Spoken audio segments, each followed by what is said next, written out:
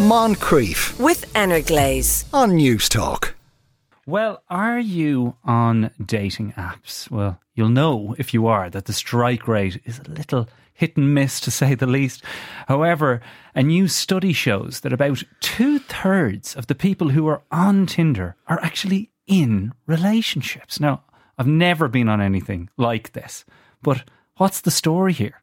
Are they cheating? Are they looking for something else? And what about the people who are swiping right, hoping to find true love, when the majority of the potential matches aren't even single? Well, Mairead Loughman is the founder of Love HQ Matchmaking, the host of the Tough Love podcast with the brilliant Stephanie Regan. She joins me now. Is this a surprising figure to you, Mairead? No, because anybody that comes to me from matchmaking is absolutely exhausted by online dating. And it is because of that they're seeing so many people that are in relationships or married that are on Tinder or on other dating platforms. But obviously this survey or this study was done on Tinder specifically. So messers, basically, on the apps, browsers, people in the bushes, just there to have a little look. Like, why is there so many people? What is this 2/3 represent? Do you know those people? Are you aware of these people? What's their story? Well, luckily anybody that comes to me from matchmaking is single. So that's a great place to start. And it's probably why I have such a successful business, because people are exhausted and they're coming for long-term real love. But, you know, this study was done on self-esteem and loneliness. And so I think for a lot of people, that's why they're using Tinder, even if they are in a relationship, even if they are married, to maybe just one, like, you know, everybody loves a little bit of people watching and seeing what's going on. But, you know, perhaps there's something missing in them. Perhaps there's something missing in their relationship. Perhaps there isn't a need being fulfilled. I'm not sure. Right. Well, you know, but there's a huge amount. If we look at how many people are using Tinder in Ireland, the statistics show about 200,000 people in Ireland are using Tinder or have a profile, of which 50,000 people are using it on the daily. And so if we look at these statistics, that's 130,000 people in Ireland are on Tinder at the moment or have a profile on Tinder at the moment that are either married or in a relationship. So if you are single and looking for love, it's going to be a very difficult place to find it. You're probably in the wrong place by the sounds of things. But explain it to somebody like me who found true love in the student bar in the first term. Shout out to Tina. Yes. I have no clue what the hell. I know that they've expressions swiping left and right. So explain to me what these people are doing that are just on it. Because what I think a lot of people who don't know anything about these apps thinks is that to be on it, you have to be interested. You don't. You can literally just be like an Instagram user, scrolly, never post a thing. Well, I think we're also used to hearing about online dating, but the thing to realise is that Tinder was only celebrated its 10th birthday just before Christmas last year. So it's a relatively new phenomenon. If you look at how long people have been alive and looking for love, it's so new, first of all. So that's why it's a little bit alien to us, because it doesn't matter how good you are at technology. It doesn't matter how good you are at, you know, like conversing with people or, you know, doing other things or automating your life in other areas. The problem is that you still have a heart, and your heart needs to be looked after. So, but explain to me the people that are on there. They're just scrolling by people. Then they're swiping to match with somebody, and then that person matches with them, and they just get a little endorphin release. Yeah, that's it. It's a dopamine hit. Oh, great. And so those people, right? Let's talk about them for a second. Yes. Are you right in saying, because you'd meet more people that are demoralised by dating apps than maybe anyone in Ireland. Yes. Those people that are on there doing that and are in relationships, as the research says, you think they're there to test the market? We don't know. And that's the thing about humans, is there's all different reasons. You know, one person might be there for loneliness, one person might be there for sex, one person might be there to see, you know what, if I was to leave him or her eventually after years of thinking about it, what's the market looking like? There's other that are just getting there for the dopamine hit to try and figure out. But you have to remember as well, a lot of people that are going to be married or in relationships, they're not going to have their real profile photograph up. So they're going to have a fake profile photograph up.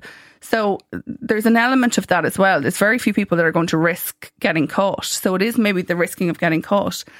There's just so many elements. Like, there is no one answer for this, because everybody is going to be different for it. But there is going to be a little bit of flirting, perhaps. Irish people are not great at flirting. So, Can say that again. It might be a nice place just to find a little bit of a flirt. Sure, but I think that the Irish man that I remember, anyway, certainly that was attempting to chat up girls back when I was doing that, was meeting an untold amount of meanness from Irish women who were literally talk to the hand. I know. Sleazeball alert. Yes. Yeah, you said hello to me. How dare you? Don't talk to me. I didn't look at you. We're now in an age where that's not happening in pubs. No. That is not happening. That it is taking place on the app. Yeah. And if the arrangement is to meet, it's in the pub. So a meeting that is not prearranged is weird and rare. Yeah, and there's a whole load of science then around it as well. You might meet somebody on the app. You might think you're getting on like a house on fire. You may have built up this connection with them. Then next thing they might say to you, you could be talking to them for a week or two. And then you're like, let's meet up. Next thing they might say to you, well, actually, I just want to let you know I'm married. I'm in a relationship. Sometimes it's that far into it, a couple of days, weeks into it. You may also meet up with them 2 or 3 times until you find out what's going on. It's male and female. Like it's very often people jump to the conclusion, it must be all men. Like it's male and female. We're seeing it from both sides. Yeah. I get a lot of males for matchmaking and they're saying to me, I am exhausted, the amount of people in the same situation. So Love HQ Matchmaking is your massively successful matchmaking company. Yes. How many people have you matched in using the old-fashioned method of putting people together based on intuition and your understanding of humans? I've matched over 7,000 people. 7,000? All over Ireland, of all age groups, of all walks of life, and all different stories. And that's the thing. Like I've had twins that have come to me that have been completely different, and that's the part of it, because I meet every single client in person for consultations. I get to know them, the type of person they'd like to meet, and then anything else that I feel might help me to match them. And then I arrange all their dates. So it's people, it's just normal people. That's it. But it is an awful lot to hand over. It's a lot of trust to have in you. Do you find the people that are coming to you, I think we can all agree now, especially based on this research, are demoralised by the apps and see AI as being unreliable as a method of joining the dots? Or what are you seeing most in these people, and how do you screen out the messers? Well, first of all, I meet all of them in person. So it's not Zoom calls. And I travel to Dublin, Galway, Cork, Limerick, Kilkenny and Mullingar for consultations to meet them in person. In person, yeah. And then from there, I really do get to know them. I ask them lots of questions, but it tends to be genuine people that come to me. Obviously, from time to time, I'm not sure if you're suited to our service, or perhaps sometimes I don't have matches for those people, in which case I don't invite them to join. Or I might say to them, wait until I feel I have somebody suitable for you. So that's an important kind of screening part of my matchmaking process. Do you see more women than men? No, it's actually very much a mix. So it is the common perception that it is difficult to find men for any sort of anything to do with dating. But like most of my clients, their main motivation is because, yes, they want to meet someone. Yes, they want to start a family. They may be successful business people. They may be high profile clients, or they might have a job that might be quite sensitive to the public eye. And so therefore they want complete confidentiality. And that's what it is. It's completely confidential service. So there's obviously room in the world for both. Right. Yes, there's room in the world for people that want to use apps. But there's also, there's people that aren't going to want to meet you face to face, that are too self-conscious around that idea. When you're presenting people with the matches they've made, like I don't want to ask you about cost or how much this service is, but they've put down money, which is a big difference to Tinder. It's a professional service with professional fees. So it does weed out any messing. Like it's only people that are going to come to me that have, genuine interest in finding long-term real love. But in the same way as if I, pay my mechanic to get the car running well, when the relationships aren't running well, do you get people coming back to you going, here, You said this was going to be a match made in heaven, and you were wrong. Well, that's the first thing. I never promised that it's going to be a match made in heaven. And I'm very realistic with people. I'll be the first person to say I can't guarantee that they're going to find love, but I will say I'm going to do my very best for them.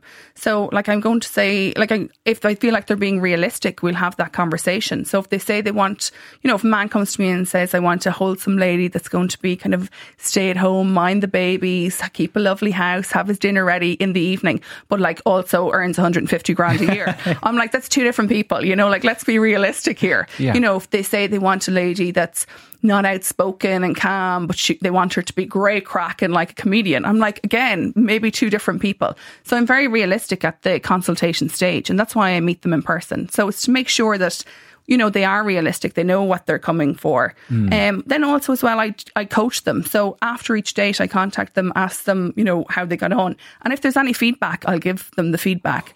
With gentleness, sometimes I think it's unrealistic maybe from the other party, or other times I might just say to them, okay, we really need to work on this. And what would this be? Table manners could be one. Table manners, is that a common one? No, it's not hugely common, but I find, it's hard as well for me as a person that does want to see, help them succeed, to have to say to someone, okay, the feedback about your table manners was not great.